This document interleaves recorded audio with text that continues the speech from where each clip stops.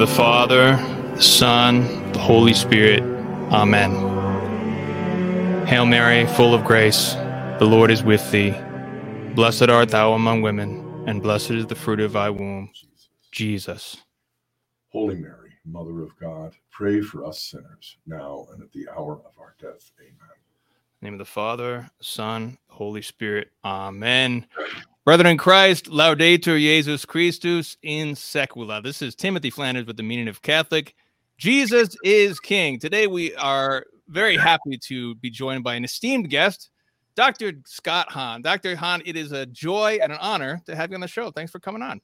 You're welcome. You're most welcome. But thank you, Timothy, for the virtual hospitality and the gracious invitation, and also for all the good work you're doing.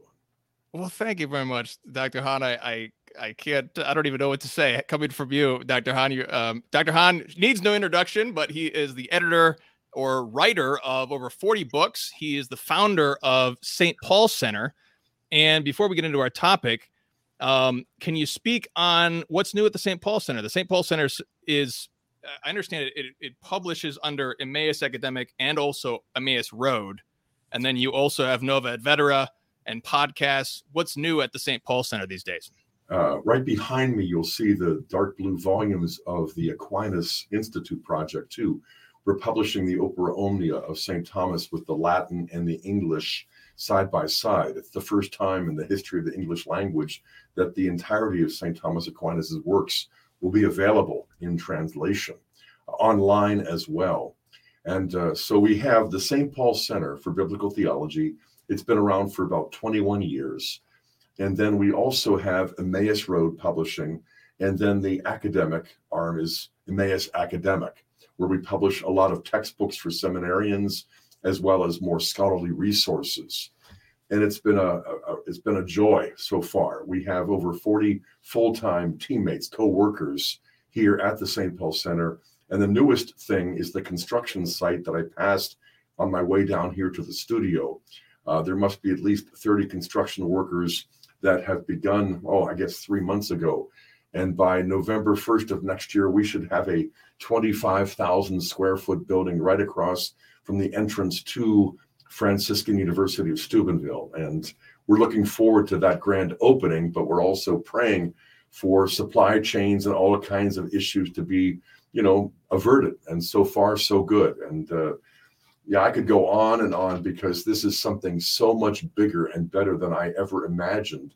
But it's also daunting. I never imagined myself being the president of an organization with more than 4 full-time, much less over 40.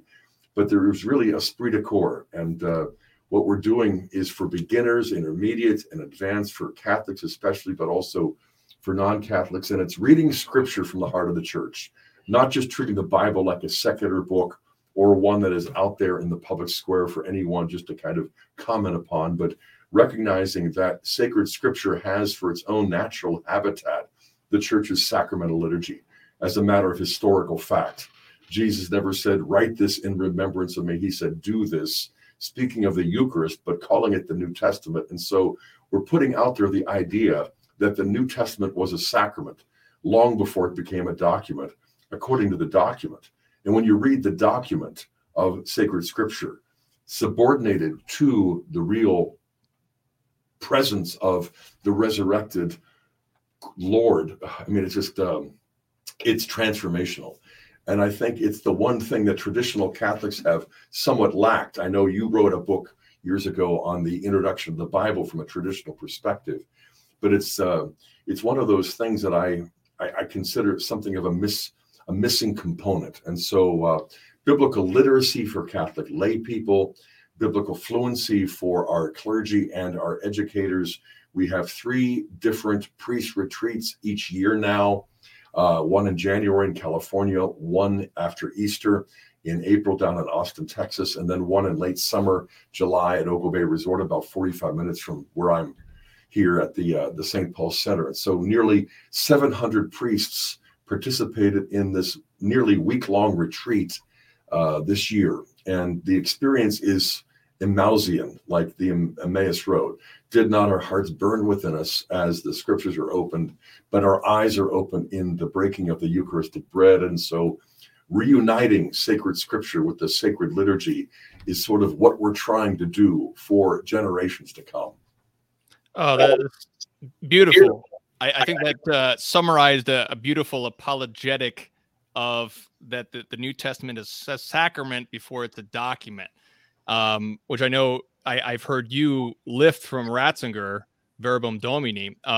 Before we get off of the St. Paul Center, is there a place for people to sign up for a newsletter to get news and resources on the website? There sure is. Thanks for asking. If you go to stpaulcenter.com, stpaulcenter.com, you'll be able to get access to my new book, Holy is His Name, The Transforming Power of God's Holiness in Scripture. But you can also find out more information about our priest retreat. And we're having one coming up in Napa in January. And we have literally dozens and dozens of lay people who sponsor their own parish priests. And it is not the TLM retreat, and yet we do have a number of TLM priests who come, and we accommodate them by enabling them to say the TLM in a very sacred setting. I could go on, but I mean, I would just encourage our viewers to go to the website and explore it, because they'll find lots of really solid and, I hope, inspiring material. Fantastic. So excellent. Thank you, Dr. Hahn. So we're talking today about Holy is His Name, the transforming power of God's holiness in Scripture, which is Scott Hahn's new book. And before we get into that, I just want to, I think viewers or listeners might be interested.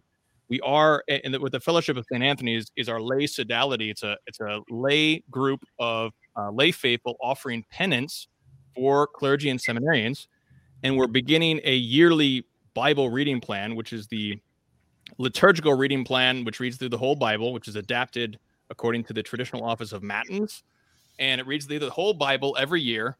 And we're starting that this Advent if anybody's interested. So if you're interested, you can click the link to the Fellowship of St. Anthony. But with all that, let's get into your book. Okay, but before we do, let me just say, I'm interested. How do I get a copy? Is there a hard copy of this, or is it only online? Oh, it's in my Introduction to the Holy Bible. It's here, but I'll send you we put it into a booklet too. Yeah, I'll definitely send this to you. We could talk. Well done. Fantastic. Yeah. Well, your new book, here it is. Holy is His Name.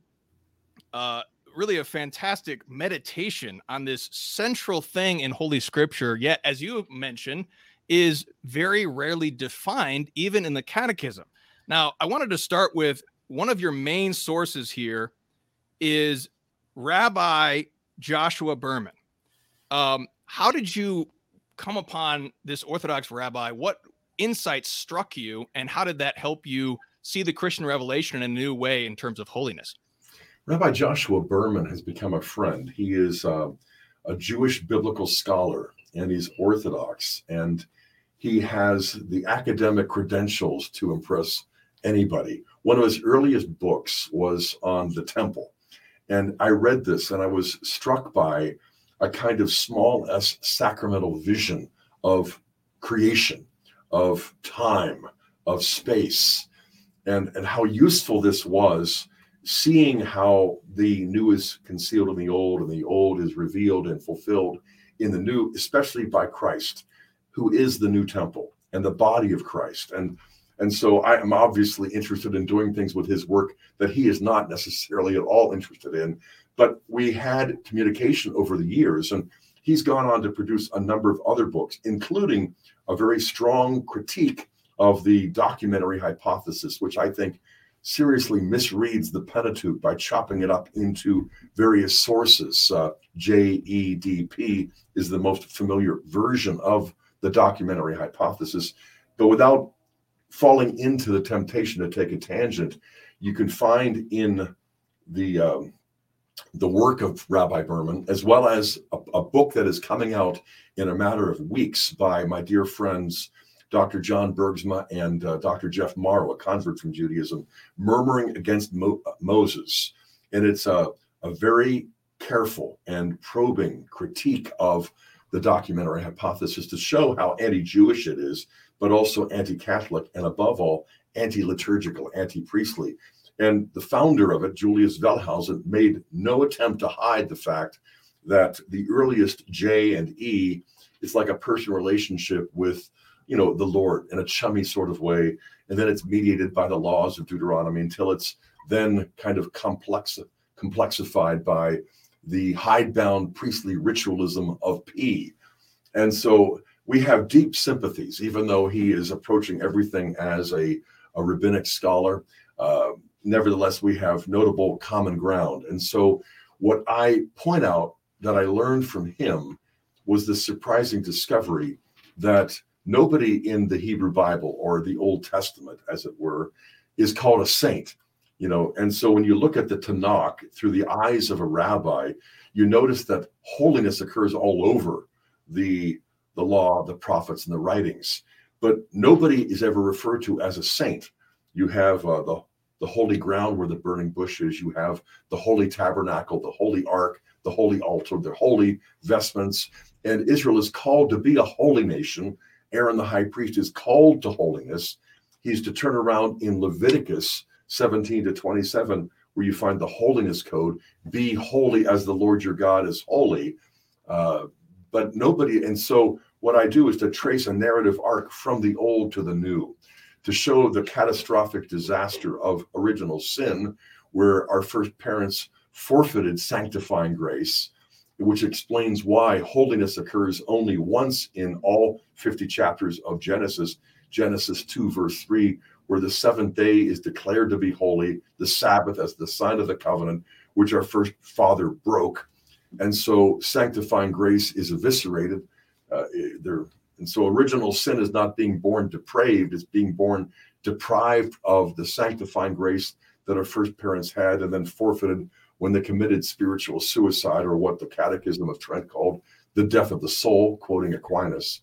So, I mean, what I can't go into it all now, obviously, but when you trace that narrative arc, you discover that there is a kind of exception that proves the rule that Berman posits, and that is in Daniel's vision of chapter 7, beginning especially in verse 13. In Daniel 7:13, you have Daniel in his night visions seeing something far off in the future, namely the Son of Man ascending on the clouds of glory to the Father, the Ancient of Days, and to him is conferred this kingdom, this everlasting dominion, this worldwide kingdom. And then in the second half of the vision, he turns around and gives that kingdom to, quote, the saints of the Most High. Well, it's the exception that proves the rule, because on the one hand, the saints aren't named, and on the other hand, it's still off in the future. But it sets the stage for why Jesus calls himself the Son of Man and not just the Son of God. It also explains the purpose of his redemptive incarnation. By assuming our nature, he has come for the purpose of transmitting to us a share in his own divine nature, to make us partakers of the divine nature, as we read in 2 Peter 1:4. In a certain sense, it's the fulfillment of the law and the prophets, but a fulfillment that surpasses the highest hopes of the Hebrew people, even the holiest of them, if such there were. And I also point out that in the fullness of time, with the Paschal mystery, as it were, the memorial of his death and resurrection, the memorial instituted on Holy Thursday, the death on Good Friday, the resurrection on Easter Sunday, you have in Matthew 27, verse 50 and following, this strange report that only Matthew records about how the tombs of the Old Testament saints were opened, and for a short time they were seen as witnesses around Jerusalem. Well, where were they? Well, they were presumably in Abraham's bosom. The souls of the faithful departed of the Old Testament weren't ready yet for heaven, and yet when Jesus ascends into heaven, as St. Paul would tell the Ephesians, he takes captivity captive. He has liberated them from Sheol, or Hades, or Abraham's bosom, and he not only ascends with them into heaven, conferring upon them and us the kingdom that is worldwide, divine, and everlasting, but the saints of the Most High end up repopulating heaven. Another point that I make in the book, when you study how gradual the revelation of holiness is, moving from the old to the new, you discover that all of the visions of heaven in the old that you find in the prophets, the population of heaven is exclusively angelic, such as you see in Isaiah 6, where the seraphim are crying out, "Holy, holy, holy. On the other hand, when you go to the New Testament, it goes largely unnoticed, but that with the ascension of Jesus into heaven, with his own royal coronation, with his own priestly administration beginning, you have heaven repopulated. So the next time you hear the Trisagion is in Revelation 4, verse 8, but it's not exclusively angels that are singing and chanting. It is the holy saints. It is the martyrs. It is the 24 elders. It is the vast multitude from every tribe, tongue, and nation that constitute the kingdom of the saints of the Most High. And to me, this is not just something that is futuristic at the end of time.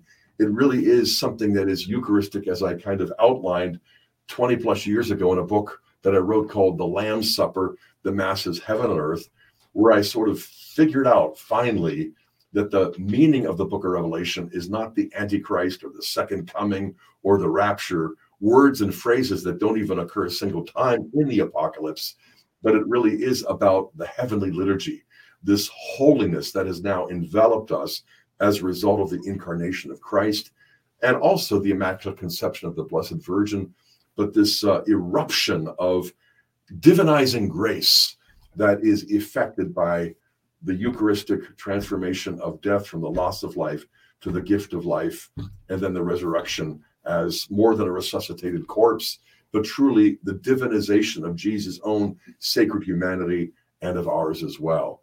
I know I always have this habit of trying to squeeze an ocean through a funnel, but you're probably aware of that. This is, I mean, we could meditate for 3 hours on every sentence you just put out. I mean, this is what makes this book so powerful. I want to get to Daniel in a minute, but first sure. I want to touch on one of the main passages that you reflect on throughout the book is Isaiah 6, as you mentioned. You write on page 75, in the Hebrew language, adjectives are intensified by repetition. So holy, holy, holy would be equivalent of holier, and holy, holy, holy, the equivalent of holiest. And you mention how we never see, it is the only time in the Old Testament we find a threefold repetition of a quality of God. We never see mercy, mercy, mercy, for example, or love, love, love, or justice, justice, justice. And this obviously calls to mind the Trisagion that's in many rites of the Catholic Church, not just the Roman Rite. And but one of the most powerful things you bring out later on in the book is the Christological interpretation of Isaiah 6. I thought this was just mind-blowing, which you based on your teacher, J. Ramsey Michael. Can you elaborate at all on that for the viewers? Talk about 3 hours. Okay, so first of all, I want to take big, large baby steps. I think it's important for us to recognize that holiness is not the same as righteousness. As good Catholics, we speak of unity in distinction. And so we distinguish holiness from righteousness, kadosh from zadak or zadik. And they're obviously inseparable, but they're too frequently confused and reduced one to the other. And so righteousness tends to be ethical rectitude, that is keeping commandments. It's administered by the king from the palace according to the law, especially the second table of the law. Whereas holiness is more vertical, whereas righteousness is more horizontal. Holiness pertains to that which is proper to God alone and how we approach God, both personally, privately, but also publicly and corporately. And the first table of the law, the first 3 commandments, have to do with holiness. It's administered by the priest, not the king, in the temple, not the palace, especially in the sanctuary. And not just the holy place, but the Holy of Holies, which is where the high priest alone goes, but only on the Day of Atonement. But what Isaiah is describing in chapter 6 is really not just the temple where you have the Holy of Holies, but a heavenly temple.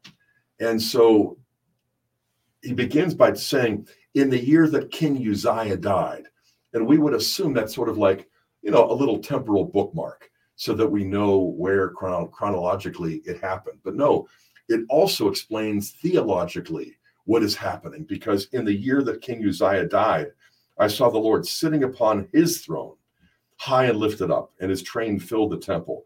And the seraphim are the ones who sing, holy, holy, holy. The foundations of the thresholds shake. And then Isaiah's response is not, oh, cool. It is, woe is me, for I am lost. I'm a man of unclean lips, and I dwell in the midst of a people of uncleanness. And so the backstory, I think, is important because King Uzziah was the 10th in the line of the Judahite kings from David, 8th century, near the beginning of Isaiah's half-century prophetic ministry. And Uzziah was, to call him successful is an understatement. He extended the boundaries of Israel as far as they go. He also caused this prosperous economy. And so the military, the economic, and the geographical, I mean, he was making Israel great again, you could say, greater than it had been. And that success kind of caused his head to swell. And you read in 2 Chronicles 26 that one day, so puffed up with pride, he took a stroll from the palace into the temple. Okay, he could do that as a pilgrim, but then he continued that stroll all the way into the holy place where priests alone are allowed.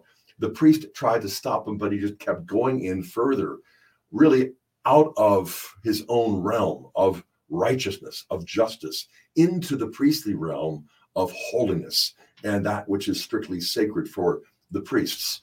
And suddenly he sees, and the priests see, that he's covered with leprosy. And so they have to kind of drag him out by force. They don't just take him back to the palace. I imagine they set up something like a little royal leper's house where he then died.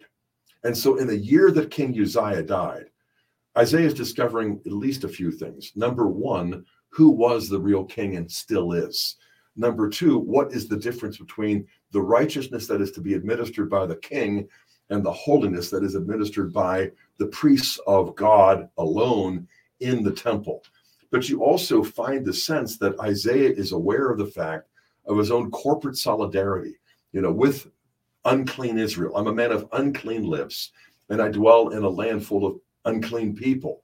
Well, uncleanness would have had a deep resonance because of the leprosy that took out the king at the height of his own career and success.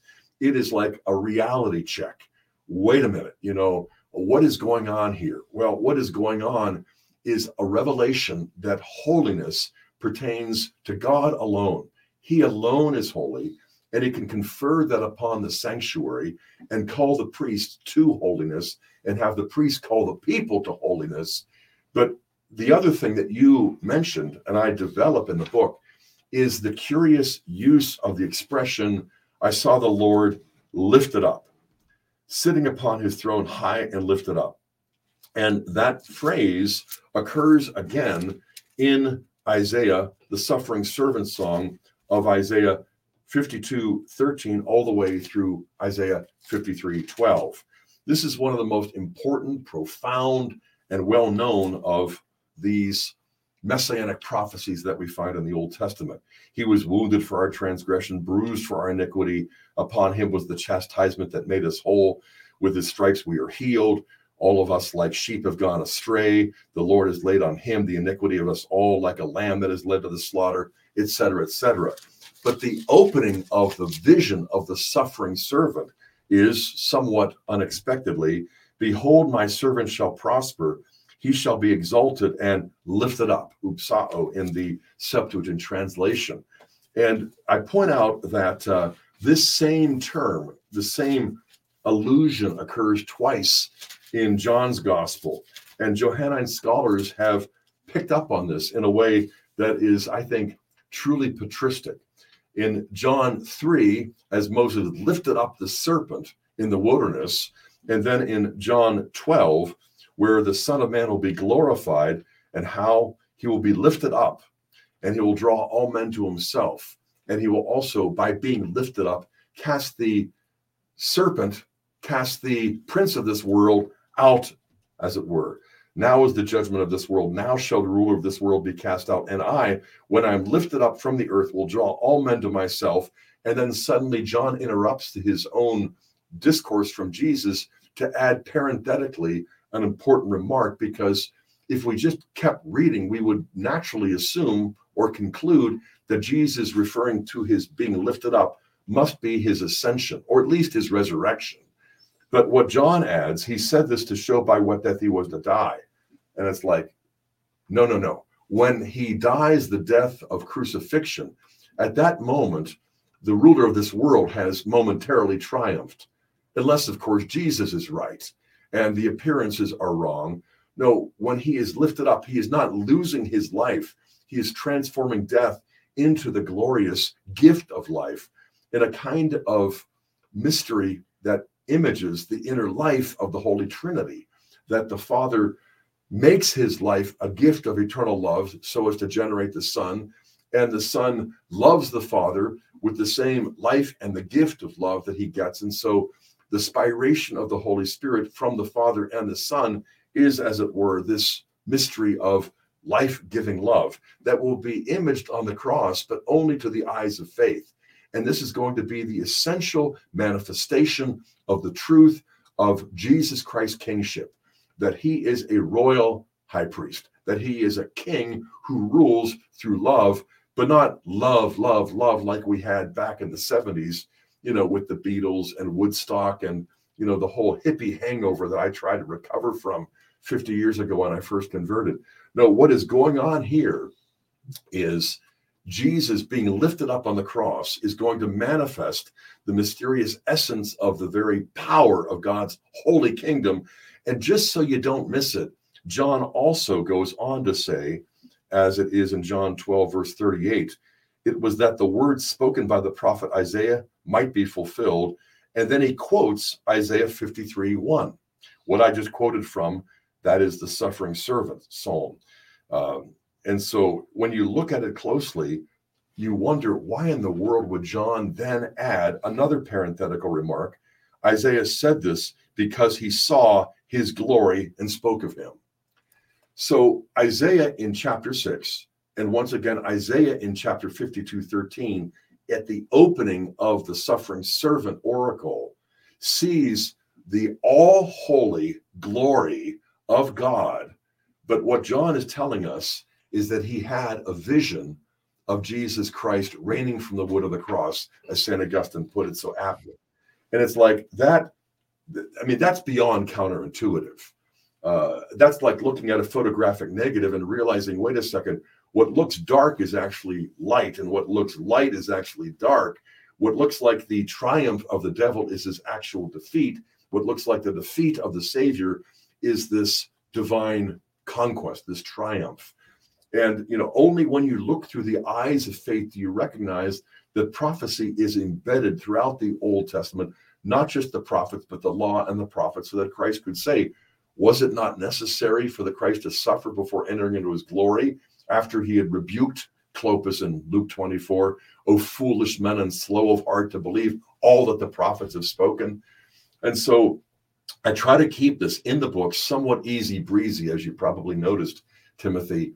But at the same time, I cite these sources that people can look up in order to really not just water ski on the surface, but really do some deep sea diving into what I would consider a neo-patristic, but truly traditional way of reading Catholic scripture in the light of Catholic worship, especially the holy sacrifice of the Mass.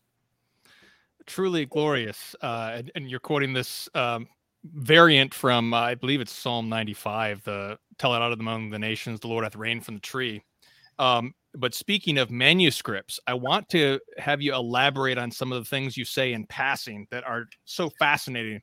One of the things you mention in later on in the book, you meditate on the differences between the deuterocanonical view of holiness, and you say that this really just confirms Rabbi Berman's thesis. And you say they show us Israel on the cusp of salvation and fulfillment in Jesus Christ. One of the things I thought of was what they say was the daily psalm recitation of a Jew, which many say our Lord himself would have recited, which namely Psalm 148, 149, and 150. And at the end of 149, I just looked up the wording here. So at the end of 149, if we're looking at Dewey Reams Challoner, it says, "This glory is to all his saints." which is in the context, it's definitely talking about people. And then the very next verse, which would have been the next thing you chant in this whole 148 to 150, is praise God and his saints. And according to the Masoretic, it has, for 149, it has godly ones. So it doesn't have that kadosh trilateral root. Whereas in the sanctuary, it does. But then in the Septuagint, it seems to maintain this distinction because it uses hagios versus hagios, which is this distinction. But hagios can also mean holy things. That's right. And in Latin, it's just sanctis. But it's interesting how do you see God using the Greek, as we might say, for example, in the Isaiah 7 controversy with Alma versus Parthenos? Do you see the Greek Septuagint sort of bringing in an interpretive key during this exilic and post-exilic period? Can you elaborate on what you mean by they show Israel on the cusp of salvation? Yeah, I mean, first of all, Timothy, thank you for posting this up on, as a visual for people to see, because what I want to take a step back and emphasize what I am doing is something of a soft distinction. This is not like the thesis of the book, but it is part of the subplot. That is, what our first parents had received in sanctifying grace is, I think, almost entirely overlooked, misunderstood, or distorted by modern Catholic theologians and certainly by Protestant theologians. And so the catastrophic effects of original sin are not to be minimized, as they are so frequently, but they're also not to be distorted, as Protestantism has often done, by reducing original sin to total depravity. No, Paul in describing original sin in Romans 5:12-21, describes it in terms of being deprived of divine life. It is the death of the soul, and the body eventually catches up and dies as well. But the physical death is the separation of soul and body. The spiritual death is the separation of the natural soul from the Holy Spirit, the sanctifying grace. And so I don't want to make a big wall in terms of the Old Testament, nobody's called a saint, and the New Testament, lots of people are, because everybody's called to become a saint. But there's a certain dramatic tension held in suspense until the incarnation. But at the same time, as you get closer and closer, beyond the Exodus, beyond the conquest, beyond the establishment of the kingdom, the Old Testament ends up reading like a story in search of an ending with the people of God in exile, with all of these apparently unfulfilled promises. And the promises are expected to be fulfilled simply by a kind of royal priestly restoration for the tribe of Judah, royalty for the tribe of Levi in terms of priesthood, when all of that is a kind of scale model, a rough draft, a photographic negative of what Christ alone through the incarnation can effect and does, especially through the power of the Spirit working in the sacraments. And so as you get closer and closer to the threshold at the end of the old and the beginning of the new, there's a kind of a thinning of the membrane. And there's a sense in the intertestamental period, especially with martyrdom emerging for the first time. This is something else that people don't largely notice, that martyrdom is really only in the second half of the so-called Davidic millennium. Isaiah is the first of them by being sawn in half inside a log, alluded to in Hebrews 11, and also in the work on the death of Isaiah, a non-canonical work. But as you were saying, Timothy, the Septuagint is translating the Hebrew into the Greek. It's pre-Christian, it's Alexandrian, but down in Alexandria, Philo, for example, has already described in Genesis 2:17, the day you eat of it, you'll surely die. Philo describes as an Alexandrian first century Jew that what our first father experienced was spiritual death, the death of the soul. He doesn't have a developed notion of sanctifying grace. You can't until the incarnation. Likewise, Judaism doesn't have any doctrine of original sin. You don't know what you've lost until it's been restored by the new Adam. But there is this sense of a gradual light that is beginning to dawn at the end of the Old Testament for those who have eyes to see and ears to hear, and precision to translate Alma as Parthenos, so that it's not just a young maiden having a child named Emmanuel, what kind of divine sign would that be? Right, exactly. But Parthenos is not a Christian bias inserted into the Septuagint translation because they were Jews, not Christians, translating it. But there is, as you intimated, Timothy, this dawning sense that we're on the cusp of something, and the fulfillment is going to be so wondrous. As I said, the Old Testament reads like a story in search of an ending, but our problem tends to be that if you just read the New Testament, it's theologically unintelligible apart from the Old. You're hearing all about the promises that have been fulfilled, but you don't know the law and the prophets all well enough to understand, okay, what promises, what covenants, what oracles, what types are there? And so we can memorize lists, but until we get to realize, that Clopas and his companion weren't biblical ignoramuses. They knew the law and the prophets, or at least they thought they did. But until Christ's death and resurrection, effects this fulfillment, you almost have to perform a hermeneutical act of reverse engineering and start reading everything backwards in light of the Christ, in light of Christ's ascension, and in light of his own royal priesthood, in light of the book of Hebrews. I call Hebrews the Leviticus of the New Testament. And that's why people stay away from that like they do Leviticus. But chapter 12 is where I'm arguing that the unspoken assumption behind the entire argument of Hebrews is Eucharist. And, I actually presented that chapter as a paper to the Evangelical Theological Society, expecting a lot of blowback. Oh. But instead, I got a lot of very, very positive feedback. Oh, fantastic. That's great. Yeah, that was one of my favorite chapters. I was hoping it would be. Yeah. Yeah, as a Eucharistic homily and the Eucharistic interpretation of Hebrews. Right. Very powerful. I wanted to ask you about another thing that I was in conversation with an Orthodox Jewish scholar named Henry Abramson, and he was telling me how the rabbinical Pharisaic understanding of the glory cloud, which is another manifestation of the locus of holiness, which comes down upon the tabernacle at the end of Exodus, and it also comes down upon the first temple, right. But then conspicuously it is absent from the second temple. And I just read in Sirach, which was fascinating, that Sirach actually says at the end, chapter 49, that Jesus ben Josedek built the second temple, prepared for everlasting glory. And I was talking with Henry Abramson about this, and he said that at least it seems to be the dominant rabbinical view is that the glory cloud sort of went into exile with the people. And so the Jewish people sort of have the glory cloud somehow with them. And whereas Christians, we would view this as really one interpretation is the Virgin Mary receives the overshadowing.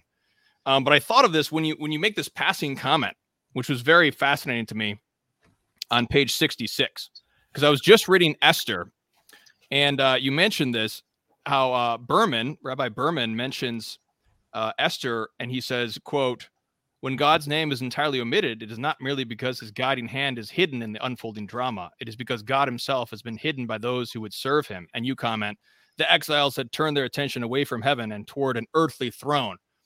And so it's very fascinating that when I think of this backdrop of sort of this Hebrew or Jewish understanding of the kavod has sort of stayed with the people as sort of a national in turning in towards the oneself, and how the Hebrew text of Esther does not mention God. Whereas what do you make of the Greek text? Because the Greek text has this amazing prayer of Queen Esther, and all of these, it's sort of this recapitulation that happens at the end, recapitulates the whole story again, but mentions God's work. And so it's this very fascinating look here. So any comments on any of that? Any comments on Esther, the meaning of Esther, or the meaning of the Pharisaic understanding, the rabbinic understanding? Any comments on any of that? Well, I mean, let me begin at the end of your comments. I had to expunge certain sections of this book to kind of keep it easy breezy at a kind of high school graduate level. And that was one of the sections I chose. Okay. Where you do expand upon the intertestamental work of the translators of the Septuagint. And was there a proto-Masoretic text that included this? There must have been something for them to translate there in Alexandria. And I think there might have been a reaction against that translation. There's this Pharisaic maxim that is post-Christian, that what the golden calf was to our ancient fathers, the Septuagint is more recently. So they really see the Septuagint as defiling the hands and the minds of those who read it. And what would explain that? Nothing really, except the early Jewish Christian apologetic utilization of the Septuagint and the fact that the New Testament writers are almost always quoting from some version of the Septuagint. And of course, our canon of the Old Testament differs from the Protestant precisely because we follow the Septuagint, the so-called Alexandrian canon, whereas they're following the so-called Yamnian or Masoretic or Palestinian canon, even though that's anachronistic. It's much, much later that we have that. Okay, I want to put that aside because that's something of a sidebar, but get back to the beginning of your question where you speak of the glory, the kavod, or what is now called the Shekinah glory, though the term Shekinah does not occur in the Old Testament. That's also a kind of rabbinic gloss that comes later and has been assimilated into Christian theological vocabulary as of late. It's fine. But there in Exodus 40, when the tabernacle is consecrated, the fire of God's holiness comes down. And likewise in 1 Kings, when Solomon consecrates the temple, then also the glory comes down. But as you point out, the second temple, instead of the Shekinah glory descending as a fire to consume the sacrifices, instead of a real presence, there's a real absence. And that's reinforced, of course, by the absence of the Ark of the Covenant. We read in 2 Maccabees 2, which even if you don't accept in your canon as a Protestant or as a Jew, you recognize that, just as Jesus is celebrating the feast of dedication or Hanukkah in John 10, so it's a historically reliable and helpful source. And as a useful source, it shows us that Jeremiah took the ark back to where it was in a cave, in a mountain near Horeb, and it's not going to be discovered again, not even by Harrison Ford.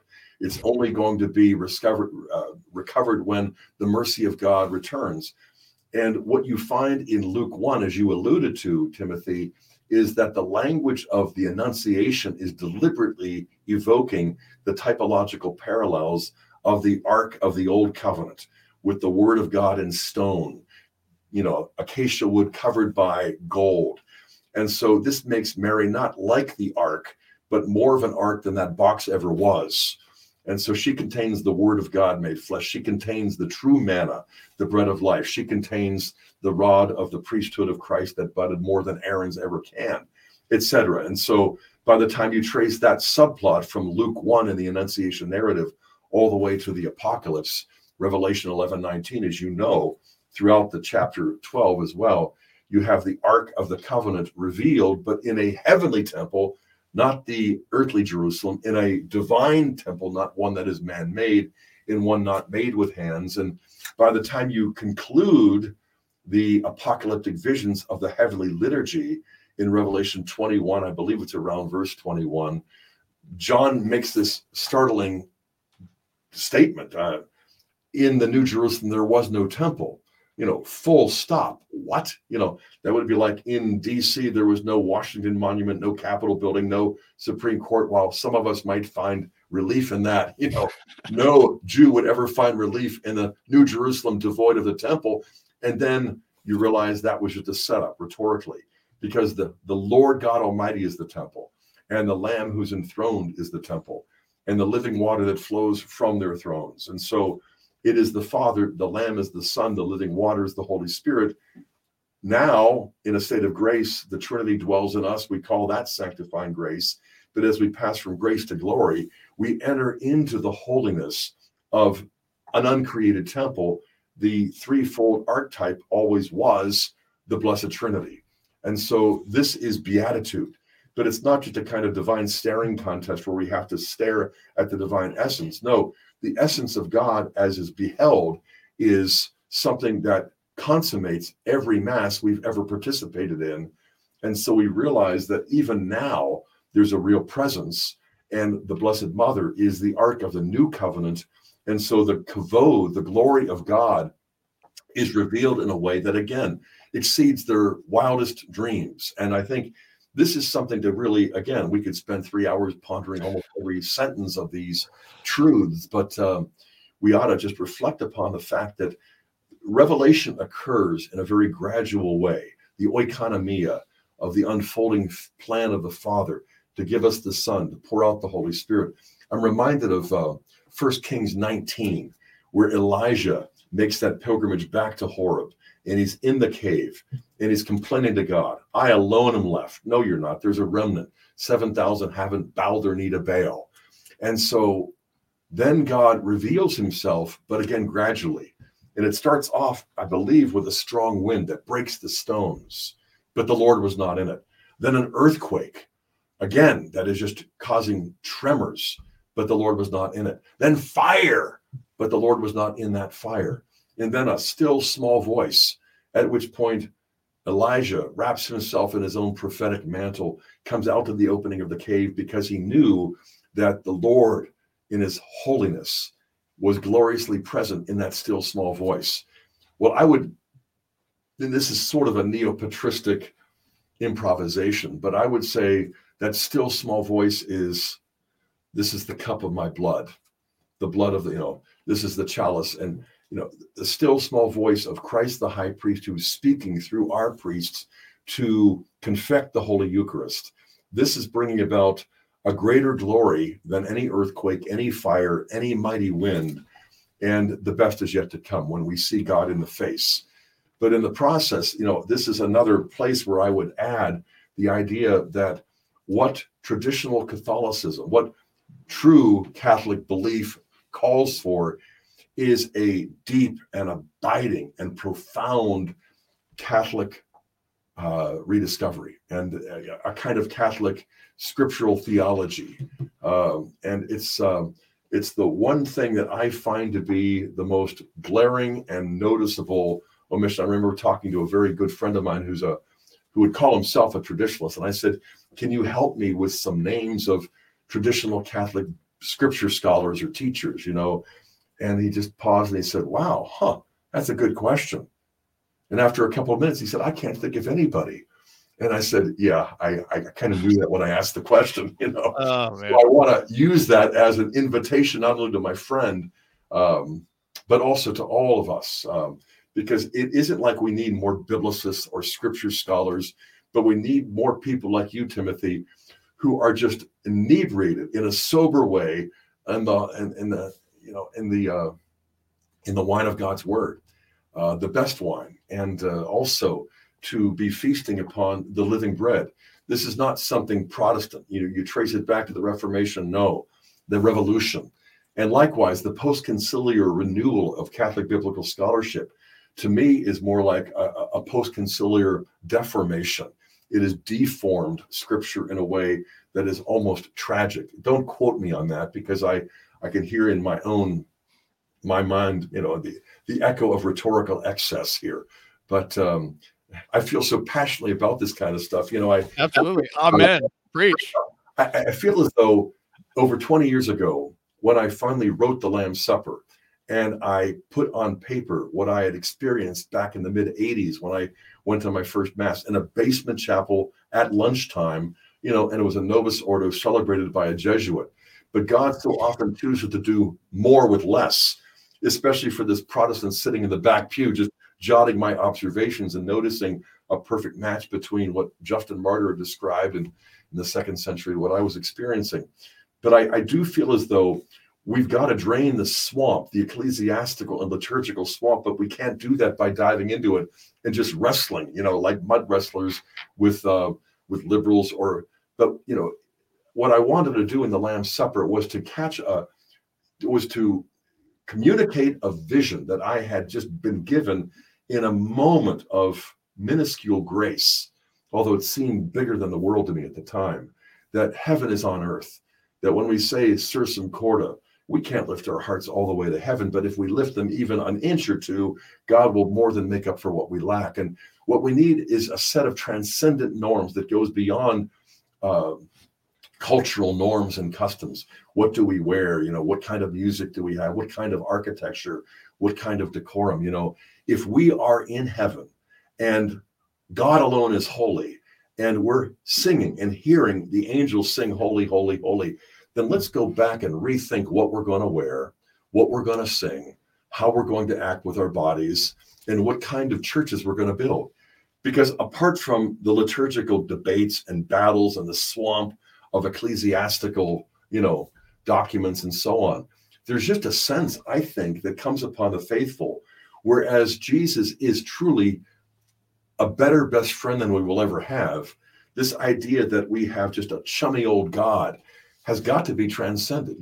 If anybody would have had a view of God like that, it would be the beloved disciple who reclined on Jesus' breast, in the upper room on Holy Thursday. And yet when John sees him again after the ascension, for the first time, apparently, it's in Revelation chapter 1. And you read that he was in the Spirit on the Lord's day, and he turned to see who was speaking to him. And I turned to see the voice that was speaking to me, and I saw 7 golden lampstands, the menorah. And in the midst of the lampstands, one like the Son of Man, with a long robe and a golden girdle. It's the liturgical vestment worn by the high priest, only it's the heavenly high priest. And when I saw him, you'd half expect the beloved disciple to say, wow, you're looking better than ever. So good to see you again, dear friend. When I saw him, I fell at his feet as though dead.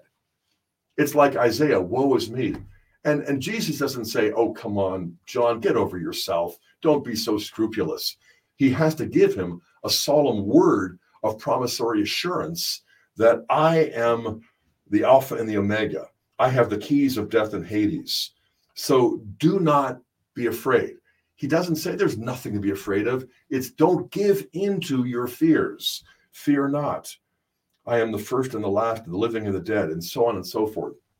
And I just think that by getting first principles right, then we can probably do more in adjusting our course to get over all of the kind of banal and trivial things that have led to the recavations and the deformation of liturgy and faith. And, by restoring that sense that God is holy, not just chummy, but not holy in the sense of the Wizard of Oz just trying to terrorize, those characters.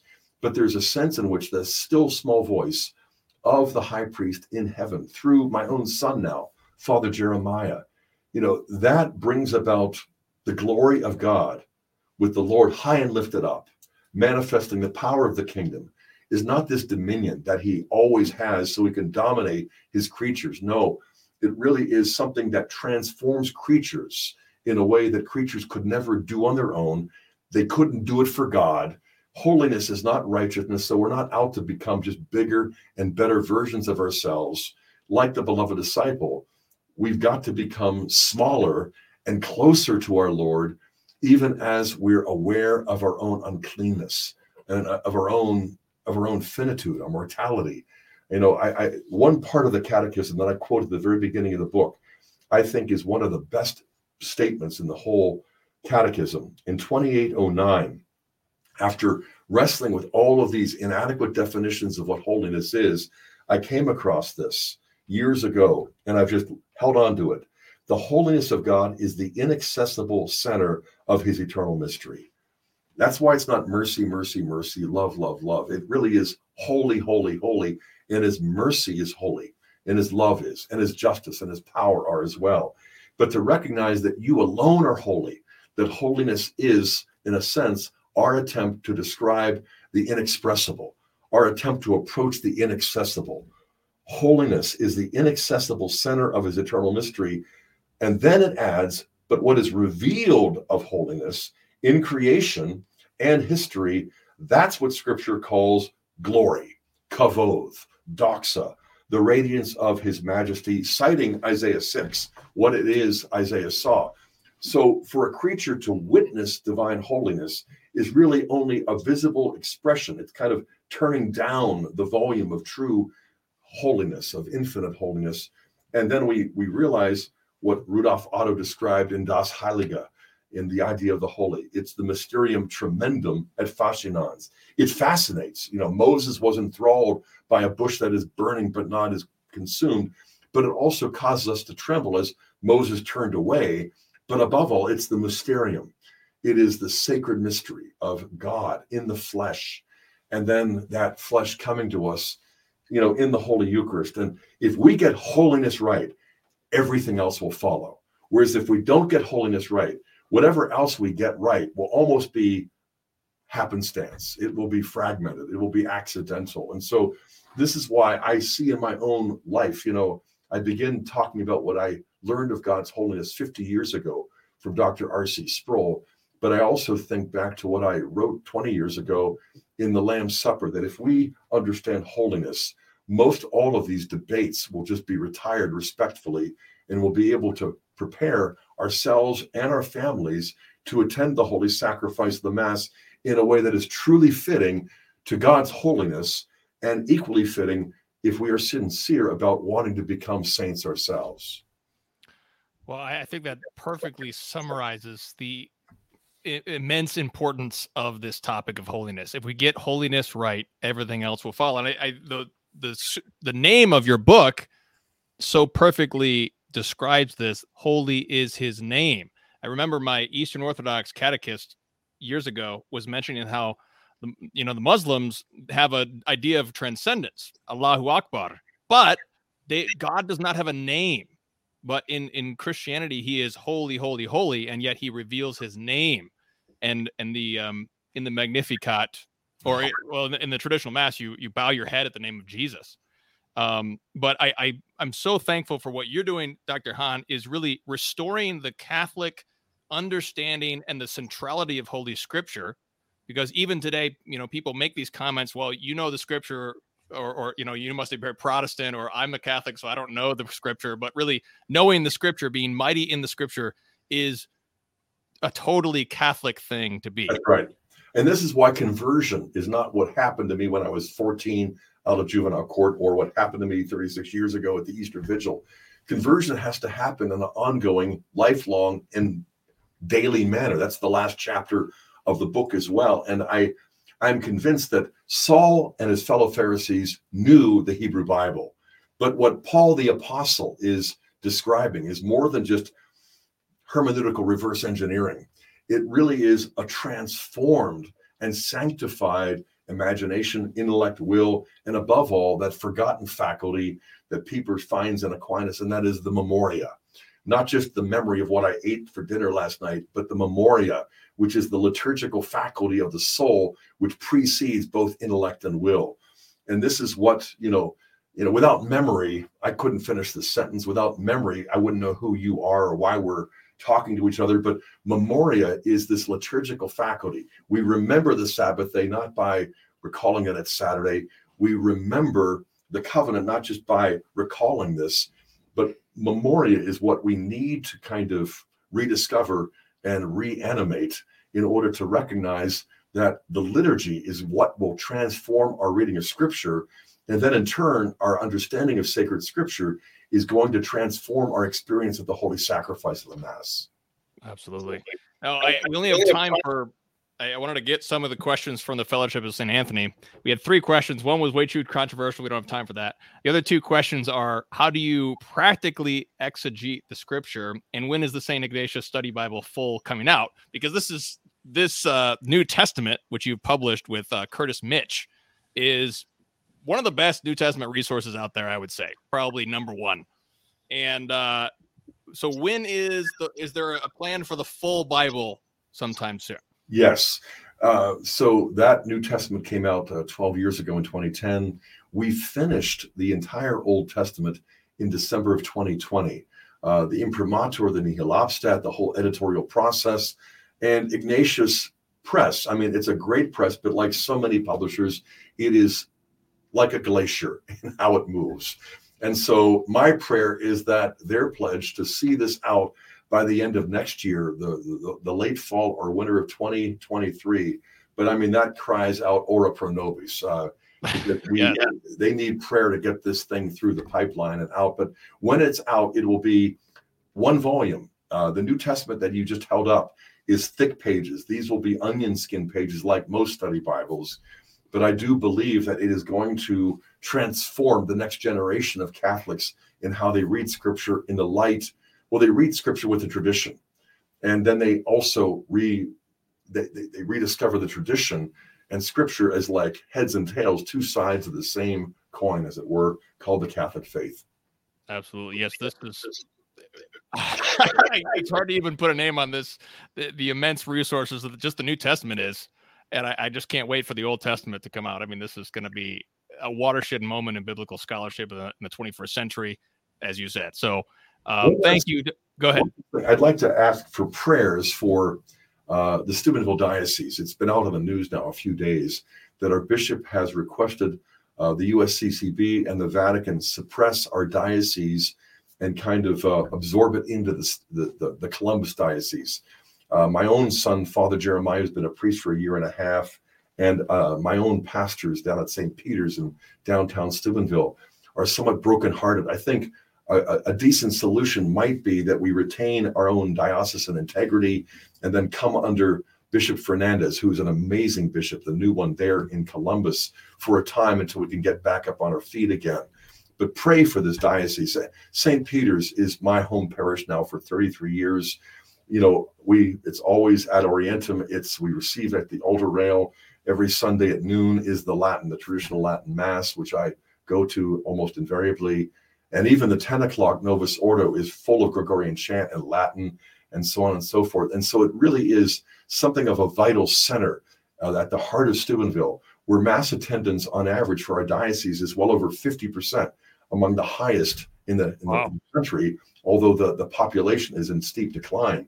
But just the town itself, I think, is sort of probably closer to 70 or 80%, not just the university, where so many of the Catholic kids who come in, having had some experience of the charismatic renewal or some summer conference in high school, they also discover the traditional Catholic tradition, the traditional Latin Mass. And there really is this exciting sense, as Clement Harold wrote in First Things back in May or June of this year, that you have Tradesmatics, you have Trentecostals, you have Glad Trads, and may their tribe increase.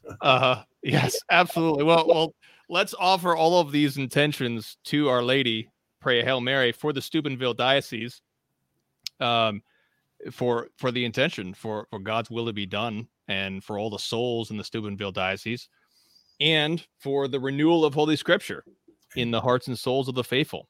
Let's pray. In the name of the Father, Son, the Holy Spirit. Amen. Hail Mary, full of grace, the Lord is with thee. Blessed art thou among women. Blessed is the fruit of thy womb, Jesus. Holy Mary, Mother of God, pray for us sinners, now and at the hour of our death. Amen.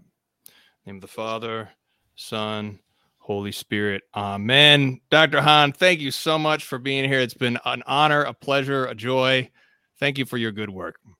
Timothy, you're most welcome, but thank you again for the gracious invitation, this virtual hospitality. I can't wait to meet up in real life and spend a few hours continuing this conversation and venturing off into many other fascinating topics. I really look forward to that. God willing, very soon. All right. God bless everybody.